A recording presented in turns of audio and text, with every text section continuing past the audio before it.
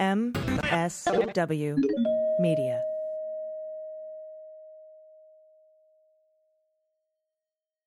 News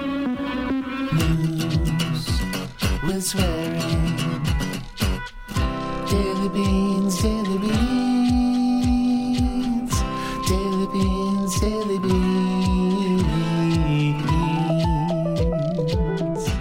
Hello and welcome to the Daily Beans for Thursday, July 29th, 2021. Today, experts respond to the Department of Justice refusing to certify that Mo Brooks was acting within the scope of his duties as a congressman when he instigated the attack on the Capitol. The Senate is close to, and in fact, I think they just did, pass a smaller bipartisan infrastructure bill. Jared Kushner announces he's leaving politics to open a investment firm. The Justice Department sends a second warning to states conducting third-party election audits. And the chair of the 1-6 Commission says we should expect subpoenas soon. As Jim Jordan admits on television, he spoke to Trump on the day of the attack. I'm Allison Gill. And I'm Dana Goldberg. Jim Jordan is such a fucking tool, dude. Oh, I mean, seriously. He had a real Manafort vibe going into that, too. He's like, what? I talk to the president all the time. What are you doing, dude? And I have no interview today. Instead, I will be going over the intricacies of the DOJ decision on Mo Brooks that Jill Wine-Banks and I talked about in yesterday's show. Now that I've had a chance to read it very carefully, this is such huge news, Dana, and I can't understand why it's not being covered. I mean, I know there's other stuff going on, but this was a big deal. I agree. All right. Well, with that out of the way, let's do this thing where we talk about some of the headlines together and hit the hot notes. Hot notes. That was all a mess in the best way possible. I didn't know you were starting again in discussion, and so I didn't really participate, but I thought we were bullshitting off the air. Anyway. Let's do the thing where we read the news, because that's what we do. Yeah. All right. Hit him. Hit the top story. All right. The lead story today comes from the 1-6 Commission Chair, Benny Thompson, who says we should expect the first round of subpoenas soon, which makes me think of that meme, where the cat's like, soon. From Chris Marquette at Roll Call, after hearing hours of gripping testimony from 4 police officers who endured grave physical and emotional wounds during the Capitol attack, the January 6th Select Committee members will have time to digest those accounts before the next hearing, which could happen at some point in August. Quote, it sets the right tone for the work of this committee. That is what Chairman Benny Thompson, Democrat from Mississippi, said of the 4 officers' stories. He continued to say, but it also says that there is significant work that we have to do over the next few months. Now, it's unclear what the exact focus of the panel will be in the second hearing, but when Thompson asked the officers what they need to see from this inquiry, they all pretty much said they wanted to know who started it, basically. Seems reasonable. Quote, I need you guys to address if anyone in power had a role in this. That's what Daniel Hodges said, and we played a couple of clips from that yesterday, including Officer Dunn, who did his hitman analysis. That scope will include what role former President Donald Trump and his administrators may have played in the events of January 6th. Rep. Liz Cheney says, obviously, the events of that day at the White House are a focus. So they're looking into it. They're going to. Thompson said the committee plans to obtain materials that were compiled as part of the second impeachment of Trump, which took place days after the insurrection. And Thompson confirms what I've been saying about coordinating with Maine Justice. He said the panel plans to speak with Attorney General Merrick Garland regarding ground rules for accessing relevant information from the ongoing criminal prosecutions. Quote, we plan to eventually have a conversation with the Attorney General about some of the ground rules for that. We think it's important that the committee have any and all access to that information and some information as it relates to some of the prosecutions that are ongoing without interrupting it, he said. But we think there should be information that they've been able to uncover that our committee can have access to. So I'm very glad they're, worried about messing with the criminal investigation by doing this. We saw that happen in Iran-Contra. Absolutely. Yeah. Additionally, Thompson said he expects the first wave of subpoenas to come soon, as I said. I would expect Jim Jordan to be one of those subpoenaed. He admitted on Fox News last night and again today on some other weird right-wing radio show that he did, in fact, talk to Trump on the phone the day of the insurrection. Let's listen to his idiotic, weird tirade. Committee is obviously going to go down a number of different roads about who knew what when, who was talking to coordinators of the protest.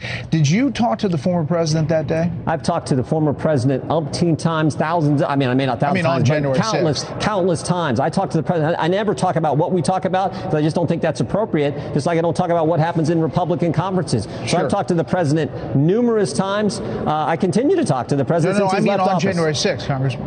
Yes, I've talked to the president. I've talked to the president so many. I can't remember all the days I've talked to him, but I've certainly talked to the president. Yeah. So yeah, that's Jim Jordan. What did you guys talk about? Pelosi, the police. What do we cut the feed? Cut the feed. Oh God, they're all. I mean, just let him trip over their own. I won't even say dicks because just let him trip over. He doesn't even have it. He has a tie. He doesn't have a blazer, so I can't. He's such a piece of shit. Let them trip over their own ties. That's Let him tip over his own tie.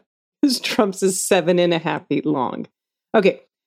The DOJ on Wednesday issued a second warning. This is the second time to states considering their own, quote, so-called audits of the 2020 election, highlighting federal laws that those efforts may violate. Now, according to new guidance, the DOJ is concerned that some jurisdictions conducting audits may be using or proposing to use procedures that risk violating the Civil Rights Act.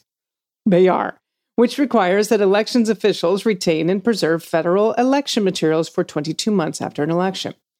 Now, while the guidance doesn't specifically reference Arizona in that section, it's what they're fucking talking about. The Justice Department has previously raised concerns in a May letter that the state's Republican-led Senate was at risk of violating the act with its audit. The state Senate had subpoenaed 2.1 million ballots from Maricopa County, that's the state's largest, and handed them over to an outside contractor, which we covered in depth, called the Cyber Ninjas, whose CEO has promoted election conspiracy theories, and they hired them to look into the former guy's and his supporters' baseless accusations of widespread voter fraud. That audit is ongoing and not going well. Okay. But the DOJ did send another letter to Arizona saying they have heard reports that they're considering going door to door to question voters about their qualifications. The DOJ reminds them, again, that's akin to voter intimidation, which is against the law. Ding, ding, ding, ding. And encourages Arizonans concerned about the chain of custody of their ballots or voter intimidation to contact the voting rights section of the Civil Rights Division. And that phone number, if there's anyone in Arizona that happens to be listening to the Daily Beans that may think this shit is valid, it's 1-800-253-3931. Okay. I can't. I know. Yeah, take your Cyber Ninja concerns, chain of custody concerns. Is my ballot in a cabin in Montana being shit on by Chuck Norris? What's happening with my ballot? You can call him again, 800-253-3931. And Jared Kushner is, quote unquote, leaving politics. I didn't know he was a politician. The Kush plans to launch an investment firm in coming months, a move that will take him away from politics for the foreseeable future. Oh my God. Away. What's he doing? Kushner, obviously former chief executive of Kushner Companies, who served as a Republican president's senior advisor at the White House, is in the final stages of launching an investment firm called Affinity Partners that will be headquartered in Miami. Kushner, who's married to Ivanka, as we know, is also looking to open an office in Israel to pursue regional investments to connect Israel's economy and India, North Africa, and the Gulf. That's according to two people briefed on the plan who spoke on the condition of anonymity. Of course they did. The sources had no details about potential investors and said the firm was still in the planning phase. So I don't know who wants to give their money to Jared Kushner. Oh my God. The firm's sort of still a fetus, just like Jared Kushner. The guy who came up with the brilliant two-state solution to the crisis in the Middle East, but didn't invite one of the states to talk about it. He's very smart. He's about engaging as what unscented lotion. I think that's what someone called him once, which made me laugh very hard. All right.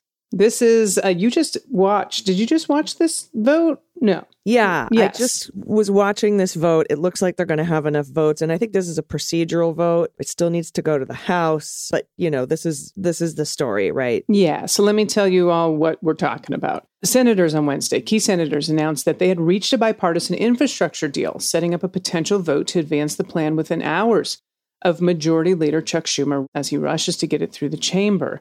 So this is all happening while we're recording, right before. This is a quote, "We now have an agreement with the major issues." And that's from Senator Rob Portman of Ohio. He's the lead GOP negotiator on this. And he said, "We're prepared to move forward." Now, the Democrat leading her party's infrastructure effort, Senator Sinema of Arizona, also said, "We've got a deal with most of the bill's text completed." That's according to NBC News. She said she spoke to President Joe Biden, who is, quote, "excited to move this bill forward." Now, Biden later told reporters he feels confident about the agreement. Well, Schumer, from New York, as we know, said he hopes to hold a procedural vote to advance the plan Wednesday night. It just happened. The measure will need 60 votes to advance, or 10 Republicans if all 50 members of the Democratic caucus back it. And he said, "I believe we have the votes for that."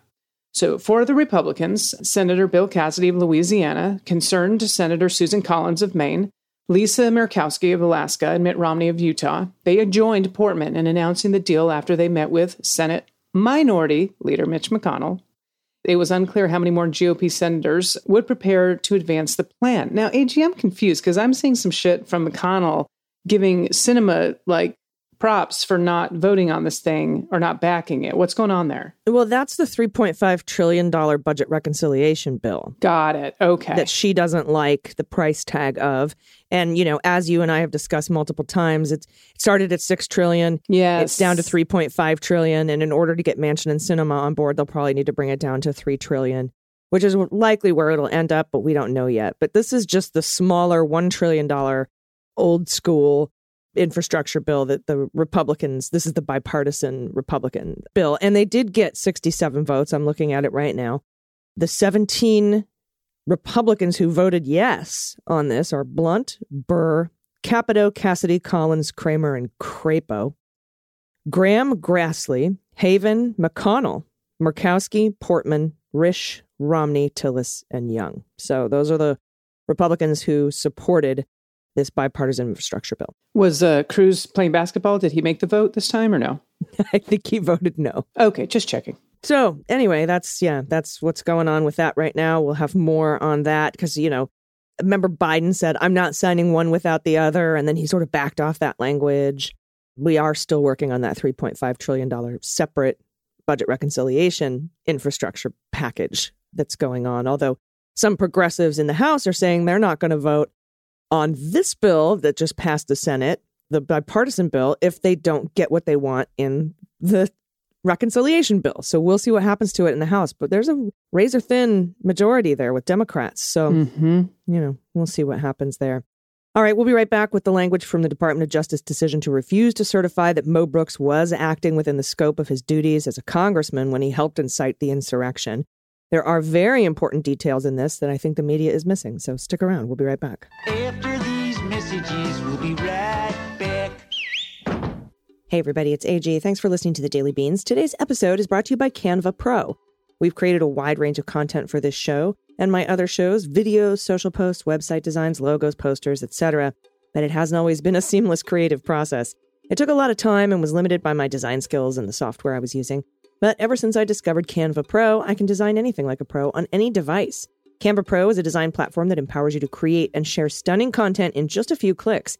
Designing with Canva Pro is easy and fun, no matter what your level of experience is. And there are thousands of professionally designed templates that you can customize with simple drag and drop tools or start from scratch. Adding personality and edge to your designs is easy with Canva Pro's endless fonts and tools and photos and videos.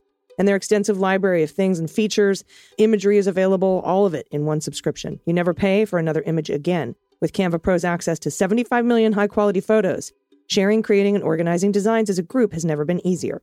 Canva Pro helps you maintain team projects all in one place. No more lost files or chasing data. With Canva Pro's Content Planner, you'll save time planning, creating, and posting on social media. Pause scheduled posts and edit them anytime. My favorite Canva Pro feature is the access to over 400,000 free templates with new designs daily. I can easily design new logos, posters, web events, and more. So design like a pro with Canva Pro right now. You can get a free 45-day extended trial when you use promo code that we have here for you. Just go to canva.me/beans and get your free 45-day extended trial. Again, that's Canva, CANVA.me/beans. Canva.me/beans. You'll be glad you did. Hello, everyone. Welcome back. So in the case of Swalwell v. Donald Trump Jr., Rudy Giuliani, and Mo Brooks, Mo Brooks asked the Department of Justice to certify that he was actually acting within the scope of his office or employment. Now, had Mo Brooks been successful in obtaining this certification, the Department of Justice would have shielded him from civil claims, and this suit probably would have gone nowhere. Steve Vladeck has pointed out, however, that Mo Brooks can still petition the court directly to certify his conduct, but Joyce Vance says that will likely fail. And Vladeck said probably, but he wanted us to know that he still has other avenues, and this decision isn't the absolute end of the road for Brooks. But there were much broader implications to this decision besides the viability of Swalwell's lawsuit. A certification by the Department of Justice would have signaled that they didn't believe the language used by Trump, Trump Jr., Rudy, or Mo Brooks instigated an attack on the Capitol. But with this decision, the DOJ has confirmed that the kind of language they used at the Ellipse was not only outside of the scope of their duties, but if Swalwell's allegations are true, these people actually incited the insurrection. That does more than just argue against certification of Brooks' behavior. It says to me that the Department of Justice is actively investigating the language of those that incited the riot. And I don't understand why the mainstream media isn't screaming this from the rooftops, because everyone's been demanding to know whether the Department of Justice is investigating the organizers and the funders and the inciters. And this filing pretty much confirms that they are. They even explicitly say there in the document that they're currently investigating this. And I'm going to go over this with you today because I cannot begin to convey the importance of this decision and how relieved we should all be that it did not go the other way. So let's start with the introduction. It says, this case arises out of the violent attack at the U.S. Capitol on January 6, 2021. Plaintiff Eric Swalwell filed suit against defendant Morris Brooks, Mo, and his name is Morris, in his personal capacity, asserting 2 statutory claims and 7 tort claims based on Brooks's conduct at the rally at the Ellipse south of the White House that morning, and Brooks' alleged participation in a conspiracy to instigate the attack on the Capitol that followed. In response to the plaintiff's suit, Brooks submitted a request to the Department of Justice for certification under the Westfall Act that he was acting within the scope of his office or employment as a member of Congress at the time of the conduct alleged in the complaint. Brooks later petitioned the court for a scope of employment certification, and the court called for the United States to respond by July 27, 2021. That's what this response is. When a federal employee is sued for tortious conduct, the Westfall Act authorizes the department to determine whether the employee was acting within the scope of his office or employment at the time of the incident out of which the claim arose. U.S. Code 28, Section 2679D. If the department certifies that the employee was acting within the scope, the employee is dismissed and the action proceeds against the United States. If the department declines to issue certification, the case proceeds against the individual defendant in his personal capacity. In response to the court's order, the United States hereby reports that the department has declined to issue a certification because it cannot conclude that Brooks was acting within the scope of his office or employment as a member of Congress at the time of the incident, out of which the claims in this case arose. In light of the department's declination, the United States should not be substituted as a defendant in this action. They go on to say the Westfall Act permits Brooks to petition the court for a judicial determination of scope, as Brooks has done. The United States respectfully submits to the court should deny Brooks's petition because the department has declined to certify. Brooks bears the burden of showing that his actions were within the scope of the Office of Employment as a member of Congress. And as explained below, Brooks has not carried that burden. The record indicates that Brooks's appearance at the January 6th rally was a campaign activity, and it is no part of the business of the United States to pick sides among candidates in federal elections. Members of Congress are subject to a host of restrictions that carefully distinguish between their official functions, on the one hand, and campaign functions, on the other. The conduct at issue here, thus, is not the kind a member of Congress holds office to perform or substantially within the authorized time and space limits as required by governing law. Indeed, although the scope of employment related to the duties of a member of Congress is undoubtedly broad, and there are some activities that cannot be neatly cleaved into official and personal categories, Brooks' request for certification and substitution of the United States for campaign-related conduct appears to be unprecedented. And in a variety of contexts involving state and local elected officials, courts have routinely rejected claims that campaigning and electioneering activities fall within the scope of official employment.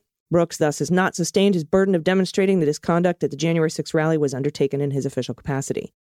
In addition, the complaint alleges that Brooks engaged in conduct that, if proven, would plainly fall outside the scope of employment for an officer or employee of the United States, conspiring to prevent the lawful certification of the 2020 election and to injure members of Congress, and inciting the riot at the Capitol. Alleged action to attack Congress and disrupt its official functions is not conduct a member of Congress is employed to perform and is not actuated by a purpose to serve the employer, which is required by D.C. law to fall within the scope of employment. Thus, if the court were to reject our argument that the campaign nature of the January 6th rally resolves certification, the court should not certify that Brooks was acting within the scope of his office or employment unless it concludes that he did not engage in the conspiracy and incitement alleged in the complaint. Now, finally, the court should deny the petition as to counts 1 and 2 because they are not subject at all to the Westfall Act. They're not tort claims. Those claims seek to recover for alleged violations of U.S. Code 42, Sections 1985 and 1986, and the Westfall Act does not reach claims based on a violation of statute of the United States, according to U.S. Code 28, Section 2679, Section Bravo 2 Bravo. I pulled those laws, by the way. 24 U.S. Code Section 1985 is conspiracy to interfere with civil rights by either 1, preventing an officer from performing duties, 2, obstructing justice or intimidating a party, witness, or jury, 3, depriving persons of rights and privileges. Section 1986 is action for neglect to prevent and says, every person who, having knowledge that any of the wrongs conspired to be done and mentioned in Section 1985 are about to be committed, and having power to prevent or aid in preventing the commission of the same, neglects or refuses to do so, if such a wrongful act be committed, should be liable to the party injured or his legal representatives for all damages caused by such a wrongful act. So that's a long way of saying, if you know that what was going on in Section 1985 was going to happen and you didn't do anything to stop it, or you didn't even aid to stop it, you're liable here. So that's what that says. And of course, the Westfall Act doesn't cover claims based on violation of law, just the tort stuff. So the gist here is that Mo Brooks and his ellipse speech, where he said it's time to write down names and kick ass, is not within the scope of his duties as a congressman because, 1, that was a campaign rally, and campaigning is not part of your job as a congressman. But further, the DOJ says to the court, even if you don't buy our campaign rally thing, you should still refuse to certify because Swalwell alleges that Mo Brooks instigated the attack on the Capitol, and that is way, way outside the scope of his job because you can't say it's part of your job to overthrow your boss. And finally, the Westfall Act doesn't even cover the first 2 counts because they allege he broke the law, and breaking the law can never be part of the job of a lawmaker. Now, after I shared the Department of Justice decision not to certify Mo Brooks' speech as part of his job, a lot of folks said, I can't believe we have to have the DOJ tell us that inciting an insurrection isn't part of his job. And I want to address that because that's not what we were waiting to hear. We all know that inciting an insurrection or breaking the law are not within the scope of the duties of a congressperson. That's not what we needed to be told. That's not what we were waiting for. What we were waiting for was to see if the Department of Justice considered Mo Brooks' language as instigating the attack on the Capitol. We were waiting to learn whether the Department of Justice was going to protect that speech, much like they protected the speech of Donald Trump in the E. Jean Carroll case. Because how can Mo Brooks' language be considered outside the scope of his job, but Trump defaming E. Jean Carroll is somehow within the scope of his job? That doesn't make any sense to me. That's why we were all worried. The only notable difference is that the former Department of Justice made the E. Jean Carroll call and this DOJ upheld it, whereas in the Brooks case, this was all Garland's call. There was no previous decision made by anyone in the Department of Justice. And I was frankly worried that Merrick Garland would apply the same standards here that he applied to the E. Jean Carroll case. The fact that he didn't actually only strengthens my belief that the E. Jean Carroll call was the very wrong one, and this is the right one. And Garland should be asked why he's not willing to overturn patently wrong decisions made by a prior attorney general. It's weird. You have to do what's right. You have to do what the law says. In any case, we'll be right back with some more of this language. It gets real deep. It gets real deep state. We'll get to more to that language in this decision right after this. Stay with us. Hey everybody, it's AG, and this segment of the Daily Beans is brought to you by BetterHelp. BetterHelp can help if you're struggling with anything that's holding you back from living a happier and more fulfilling life. A professional counselor from BetterHelp can assist you in coping with life's challenges. They can assess your needs and assign you an experienced, licensed therapist within 24 hours so you can begin communicating immediately. And I've learned through my own experiences with post-traumatic stress and anxiety, it's always better to seek help rather than to deal with it on your own. And you aren't alone. And it is hard to ask for help, but BetterHelp makes it so easy. Because what I love about BetterHelp is how convenient it is. You can contact your counselor anytime by logging into your account from anywhere in the world. Receive prompt and thoughtful responses and schedule weekly video or phone sessions too. And by making counselor changes easy and free, BetterHelp facilitates great therapeutic matches. It's more affordable than offline counseling, and financial aid's available too. So visit their website and read some of their testimonials, like this one by BetterHelp user KA, who says, Dr. Allen is compassionate, thoughtful, and a good listener. She also excels in giving me new metaphors and new ways to reframe my experiences so that I can help myself grow and overcome negative thoughts. I feel really lucky that I got matched with such a calm, practical counselor. So visit BetterHelp.com/dailybeans. That's BetterHelp, H-E-L-P, and join the over 1 million people taking charge of their mental health with the help of an experienced professional. Special offer for Daily Beans listeners. You get 10% off your first month at BetterHelp.com/dailybeans. And today's show is also brought to you by Everlane. It's summertime, living is easy, and with Everlane's summer wardrobe, it's even better. Everlane offers premium quality essentials that complement every outfit at a very affordable price. I love Everlane's clothes. I recently got their Recotton Henley tee in citrus color. It's beautiful. It's butter soft. It looks amazing. It fits well, and it's made to last. It's comfortable and light, and it's made of 60% recycled cotton fabric that's soft and breathable. Everlane has made quality clothing with ethical factories and radically transparent pricing since 2010. They only use ethical factories that provide fair wages and reasonable hours to the skilled people who craft their clothing. Everlane prides itself on timeless design and the finest sustainable materials, so you can wear them for years to come so they don't end up in landfills. It's amazing. Everlane provides excellent quality, and I love the fact their clothes are made ethically. Everlane has everything you need to upgrade your summer wardrobe, so check out their amazing sustainable swimwear collection, which is made from 13,000 pounds of recycled plastic. Everlane has all the everyday essentials you need, from damn good denim to super soft loungewear. So go to everlane.com/dailybeans and sign up for 10% off your first order plus free shipping. And you get easy returns within 30 days of your ship date. Their customer service is wonderful. That's 10% off your first order when you go to everlane.com/dailybeans and sign up. All right, everybody, welcome back. I want to jump ahead, if you're following along, to page 8 of this document from the Department of Justice. And this is where the language comes in about the Department of Justice's investigation. First, I want to read you a short thread I posted on Twitter about my red lines with Merrick Garland and my predictions of how he would respond to the Mo Brooks certification request. I put this out yesterday morning before we got the decision. All right, thread on democracy. I have 3 lines for the Justice Department, and I tagged them. 3 red lines, and one of them is due any minute. First, the DOJ must decide today whether Mo Brooks' seditious language was within the scope of his duties as a congressman. Deciding to back Mo Brooks would cross a red line for me. Again, number 2, Mueller handed over evidence that Trump obstructed justice. If the Department of Justice announces they will not pursue those charges, that would cross a red line. Many say, well, what's the point if New York's going to get him anyway? But as Andy McCabe said to me about Crossfire Hurricane, the Trump-Russia investigation, we would be derelict in our duty if we didn't investigate. Same thing happened with the impeachment. Why bother if the Senate's not going to convict? Because duty requires it. Not pursuing obstruction of justice would be a dereliction of duty. Finally, if the Department of Justice represents Trump in the civil suits against him for his role in the insurrection, that would also be a red line for me. Accountability and duty to equal justice under law is essential for our democracy to survive. P.S. I say, many are asking what I think the DOJ is going to do in the Brooks case.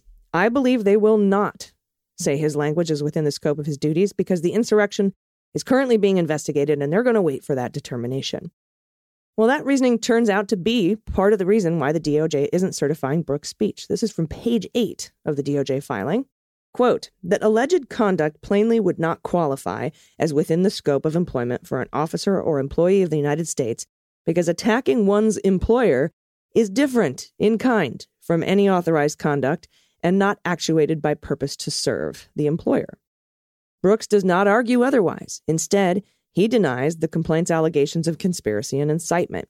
The department does not address this issue here because the campaign-related nature of the rally independently warrants denial of certification, and because the department is engaged in an ongoing investigation into the events of January 6th more generally.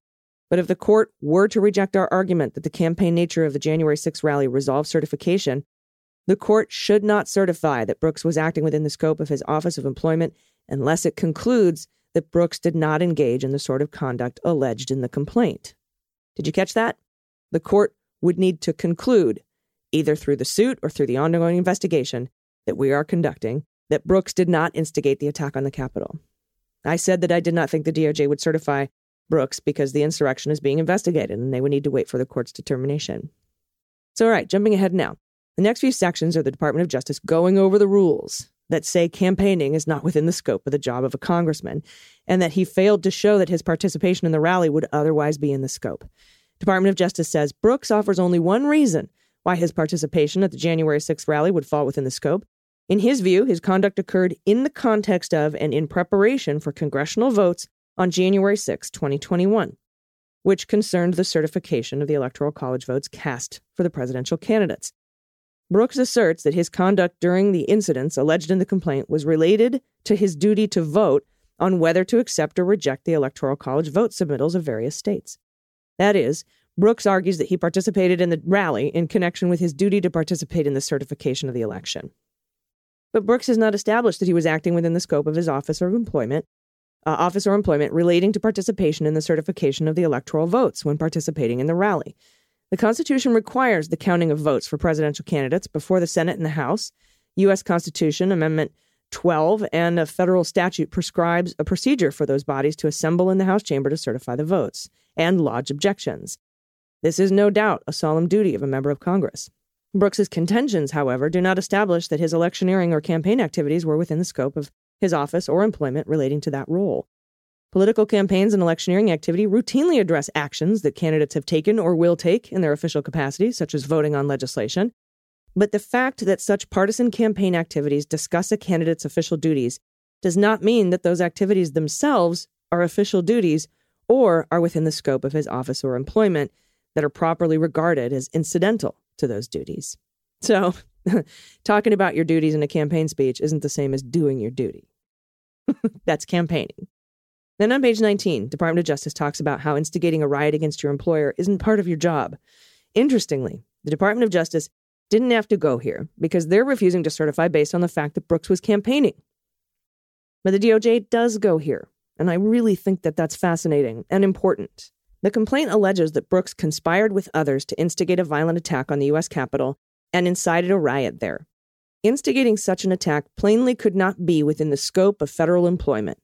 Under District of Columbia law, an employee who maliciously acts contrary to his employer's interests acts outside the scope of his employment.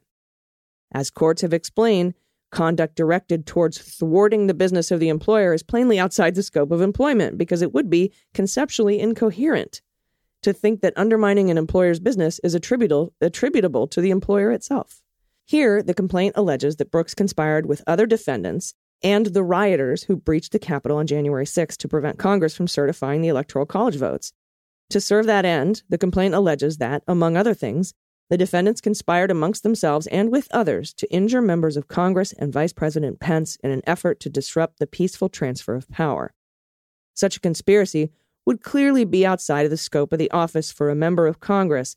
Inciting or conspiring to foment a violent attack on the United States Congress is not within the scope of employment of a representative or any federal employee, and thus is not the sort of conduct for which the United States is properly substituted as a defendant under the Westfall Act. That is a clear shot across the bow to the other people in this lawsuit, including Trump, Donald Trump Jr., and Rudy Giuliani, although Rudy Giuliani was not a government employee. But any federal employee, this is outside of the scope of your job. If what is alleged in Swalwell's lawsuit is true. That right there.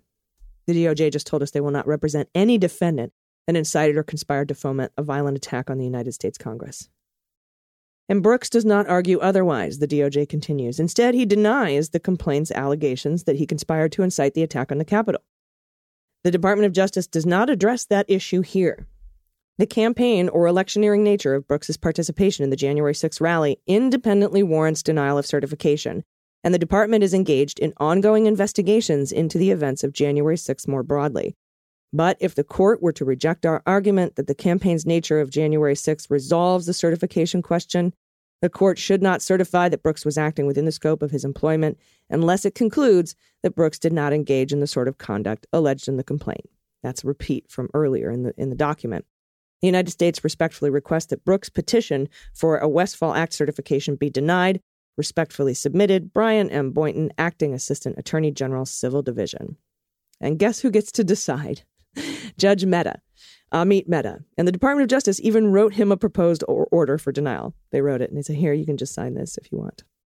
Now, with regards to the E. Jean Carroll case, I do not understand why the Department of Justice didn't say something similar. In this case, they say what Swalwell alleges is true, and Brooks conspired to instigate an attack on the Capitol. That shit would be outside of the scope of his duties. So why didn't the same hold true for the Carroll case? Why didn't they say that if what Carroll alleges is true, and Trump lied about raping her, lying about raping her would be outside of the scope of his duties? Why don't they apply the same concept here? I did find some interesting language in this Brooks filing that seems a bit pointed. Conduct that affirmatively seeks to thwart the employer's interest is thus categorically different from conduct that is merely prohibited or otherwise wrongful. The Westfall Act and the common law tort principles it incorporates recognize that in some instances, employees will commit torts for which the employer bears responsibility, even when the employer disapproves of or expressly forbids the tortious conduct. Courts have held, for example, that a variety of allegedly defamatory comments fell within the scope of elected officials' employment because they were incidental to the official's duties. Indeed, the D.C. Circuit has held even allegations of serious criminality will not take conduct outside the scope of employment if the alleged tortious conduct was incidental to the defendant's legitimate employment duties. Here they're saying sometimes it's within your job, even if you commit a crime or say defamatory things. And defamation is mentioned several other times in this document, and I wonder if that's not a subsumed defense for their bad call in the E. Jean Carroll case. Just makes no sense to me. But this was the right call. In the E. Jean Carroll case, that was the wrong call. All right, thank you for letting me get that out. I think this decision has massive implications. I can't understand why there's not wall-to-wall coverage on this in the news, but there isn't, so I wanted to go over it. All right, we'll be right back with the good news. Stay with us. Hey, everybody, it's AG for the Daily Beans. Acne breakouts always strike when you least expect them and when it's the least convenient. Day before your wedding, day before school photos. And for some reason, at 47, we still don't get our Zit Clemency, which I'm kind of upset about. But that's why Apostrophe is awesome. They're a prescription skincare company offering science-backed oral and topical medications that are clinically proven to clear acne. With Apostrophe, you're connected with a board-certified dermatologist. Board-certified. Not like Rand Paul, who board-certified himself. These are actual board-certified dermatologists. They develop treatment plans specifically tailored to you. You just take their quick online quiz at Apostrophe about your skin goals and medical history, take a few quick selfies, and your dermatologist will create a customized treatment plan. I did this. I went through this process. It took minutes. It was so easy. And as well as treating acne, they helped with other skincare goals like reducing redness and wrinkles and even dark spots. With Apostrophe, I get that real dermatologist and a plan customized to me. I submitted, like I said, super quick. And the best part was I didn't have to wait in line at a pharmacy. I didn't have to go anywhere. They send the meds directly to me. And we have a special deal for you. You can save $15 off your first visit with a board-certified dermatologist, making your visit just $5 at apostrophe.com/beans when you use code BEANS. This code is only available to you. So to get started, just go to apostrophe.com/beans, click begin visit, then use the code BEANS at sign up, and you'll get $15 off your visit. That's apostrophe, apostrophe.com/beans, and use the code BEANS to get your dermatology visit and save $15. And we thank Apostrophe for sponsoring the podcast. And today's show is also brought to you by Kuyana. Fewer, better things. That is the philosophy behind Kuyana. This is a San Francisco women-run brand, which encourages customers to buy fewer, but higher quality pieces. Kuyana's mission is to create clothing, accessories, and bags that women will wear and use every day and cherish for a very long time to come. Their leather bags are timeless, functional, and versatile for all occasions. Every product Kuyana makes meets the highest standard of craftsmanship while also working toward their sustainability goals, which I love. Through their Second Life programs, they provide a way to recycle every product they create. Kuyana was founded by two women, like I said, with the objective of creating high-quality, environmentally conscious products that last. Kuyana opened my eyes to the disposable fast fashion industry, and I've adopted a fewer, better lifestyle myself. I recently got the leather travel case set. It's amazing. It's the best-selling item at Kuyana, and I can see why. Its multi-purpose design includes two leather cases, one small and one large. They're great for trips, which I travel a lot. I love using them to pack my toiletries and beauty essentials. Kuyana never goes out on sale, by the way, but we have a special offer. You guys can receive 10% off your first order over $150 plus free shipping by going to Kuyana.com/dailybeans, and they'll give you your individual code. That's Kuyana, Cuyana.com/dailybeans. Start shopping fewer better at Kuyana.com/dailybeans. All right, everybody, welcome back. It's time for the good news. Well, we'll float on. Good news is on the way.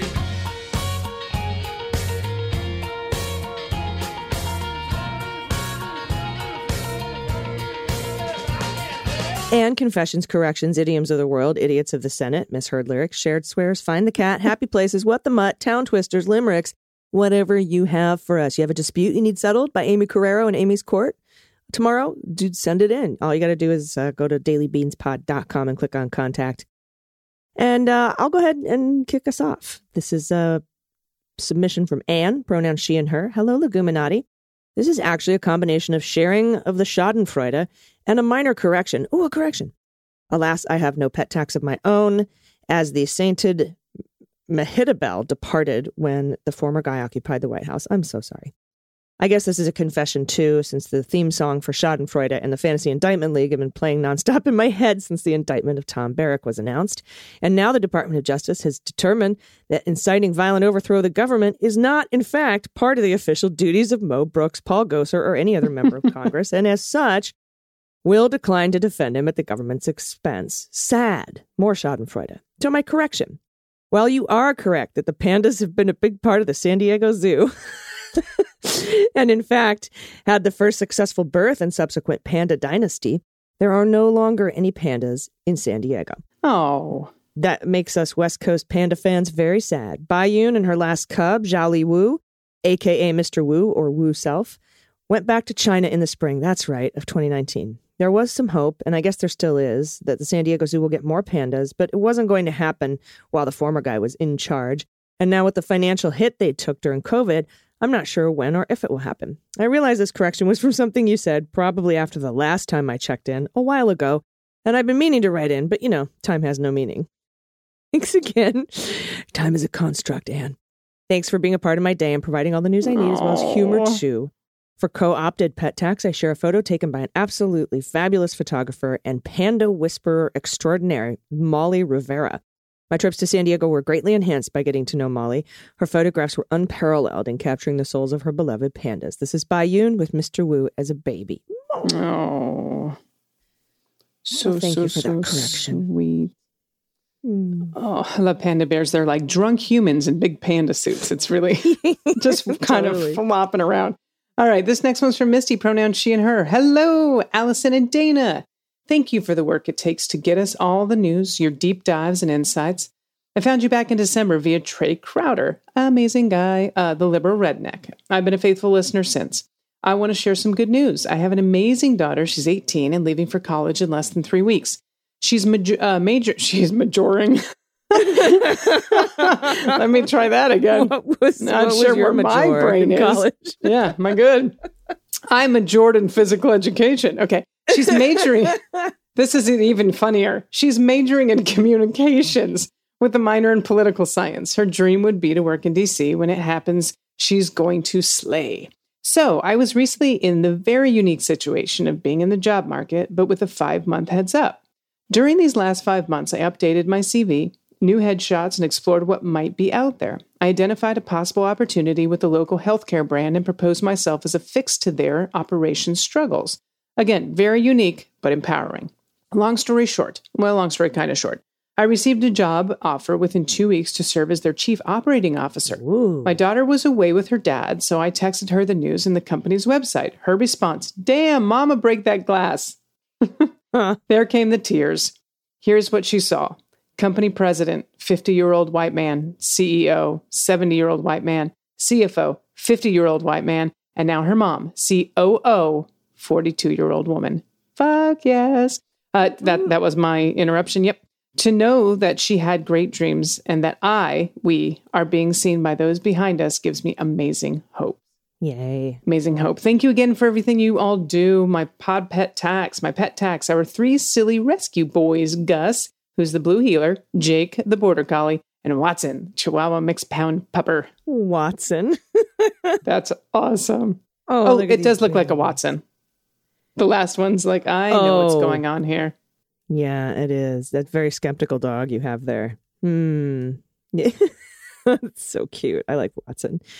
And look at these babies. They're so pretty. That one looks so soft. I want to pet them. I want to pet them all. All right, next up from Danny, pronoun she and her. I work for the University of Wisconsin system, which covers all 13 public universities in the state. Ooh. They just announced they would offer the opportunity to win multiple $7,000 scholarships to students who were vaccinated against COVID-19. The caveat, though, The university you go to must be at a 70% vaccination rate for you to be eligible, hopefully encouraging students to bend to positive social peer pressure from their friends to also get vaccinated. Interesting. Some individual universities are offering incentives beyond that, $500 weekly drawings if you submit your vaccination record in order to get to the 70%. Although I wish it would just be mandated. I've worked with college students like, what? Yeah, dude, giving away all this money, just make them. I've worked with college students long enough to know that most of them would get vaccinated for a free taco or a free t-shirt. So a scholarship or $500 cash will also work. Seriously. For my pet tax, I'm submitting my 13-year-old Shih Tzu named Gizmo. I adopted him when he was 8 years old after he spent most of his life as a breeding dog in a puppy mill. So I'm glad I can give him the best life he can have in his senior years. Oh! Yeah, that's what I was getting at. Look at all those snaggle teeth and Gizmo's face and all the cuteness there. Oh my God. This dog is so amazing. Look at the teeths. 1, 2, 3, 4, 5 teeths. And they're all just sort of randomly in there. 6 teeth. Six teeth randomly in there. Oh my God, so cute. There's Gizmo. one. Oh, you're right. There's 6. I didn't mean to shortchange you. It's okay. We started a new game called How Many Teeth Does the Dog Have? All good. Dog dentist. The dog dentist. We have a really short correction. And then I guess I get to close this out today. This is from John in New Jersey. He just wants to tell us that Don Pardo absolutely was the original voice on The Price is Right. He was there from 1956 to 1963. Oh, okay. Yeah, I was -11 when he left, so I can see how I would have missed that. But thank you for that correction. I had no idea. Don Pardo. Well Margaret done. Taylor Greene, come on down. Oh my Man, God. I wonder if that's how he got the Saturday Night Live gig. Maybe. That was a really good impression of him too, my friend. I love Don Pardo. I do. All right. I miss him dearly. Okay. I'm going to give you a break and close this one out for us today. This is from Michelle, pronoun she and her. I started listening to MSW way back in the early days as I felt totally helpless in my own country. Your show and platform showed me that anyone can truly make a difference as long as they're willing to stand up and be heard. I'd always thought of myself as a business person, mom, not someone who was a politician. But through listening to so many stories of regular people running for office to work for their communities and country, I decided to run for local office, city council. Hell yes. Ooh. Nice, Michelle. Now, I won't lie. It was scary to raise my hand and say, yep, I'm running. What I found out since taking that step is that there is a whole supportive community ready and waiting to mobilize behind candidates. I've connected with a few mentors and some other candidates locally where we can share ideas, resources, and what's working. I've gotten endorsements from some amazing groups like the Washington State 45th Dems, who provide training, resources, and a supportive community who believe in me. People have volunteered to help in ways big and small, from putting out yard signs to donating to knocking on doors and hosting block parties to meet me. Long story short, regardless of how my race turns out, I already feel like I've made a difference, and I won't be afraid to run again. I hope this inspires others to raise their hands. There is a whole group of people just waiting to support you if you feel called, even if you don't see yourself as a politician. Also, oh my God, I know. I've attached a picture of my Cavapoo pup, Peter Parker, to brighten your day. Yeah, my 10-year-old son named him, and my God, this dog is so cute. A Cavapoo. Oh, what a honey. I want to pet his face. Oh, look at the Pete's. Look at those paws. Oh my goodness, the face. What? I know. I want to hug. Me? Huh? Huh? The head tilt. Huh? Oh, it's the best. Huh? Well, thank you for Oh. that. Hey, And G, thank you. I don't want you Oh. to sign off. I have a week now where I'm not going to be here, and I don't like it. Oh, that's right. Tell everybody. This is my sign off. I will be back the week of the 9th, but I have my first, I'm very nervous because getting back out there is scary for us artists that have to perform in front of a live audience, especially with the variant, but I have my first work gig. And so I will be gone next week, but I will miss you all. I know you're in good hands, but I'm looking forward to coming back on the 9th. All right. I'm going to miss you too, but keep texting me. I will, I promise. So hopefully we'll have some boom moments while I'm gone. Oh, yeah. A nice Gates boom would really Oh, make my day. that'd be fabulous. Hey, that's it. You go out of town, we get an indictment. That's how Oh, it there you works, go. Okay. Yeah, sounds good. right? Yeah. Whenever either of us leave, boom. It happens. So far it's happened twice. I know. Oh, it's wonderful. We were both here, I think, when Tom Barrack was indicted. So sometimes I guess we can get lucky. I mean, the gays do control the weather, so who knows what powers I have. And my space laser. Yeah, your space laser is a big part of why we're so successful. Yeah, my space laser is a big part, for sure. In the deep space. the deep space. The deep state. This is getting real weird real quick. And with that, everybody, we will be back, tomorrow with Amy Carrero. So again, if you have your court cases, if you have any disputes you want settled, send them in, or anything else, literally anything you want to send in, you can do it at dailybeanspod.com and click on contact. And we appreciate you and everybody. Until tomorrow, please take care of yourselves, take care of each other, take care of the planet, and take care of your mental health. I've been Allison Gill. And I've been Dana Goldberg. And them's the beans. The Daily Beans is written and executive produced by Allison Gill with additional research and reporting by Dana Goldberg and Amy Carrero. Sound design and editing is by Desiree McFarlane, with art and web design by Joelle Reeder with Moxie Design Studios. Music for The Daily Beans is written and performed by They Might Be Giants, and the show is a proud member of the MSW Media Network, a collection of creator-owned podcasts dedicated to news, politics, and justice. For more information, please visit mswmedia.com.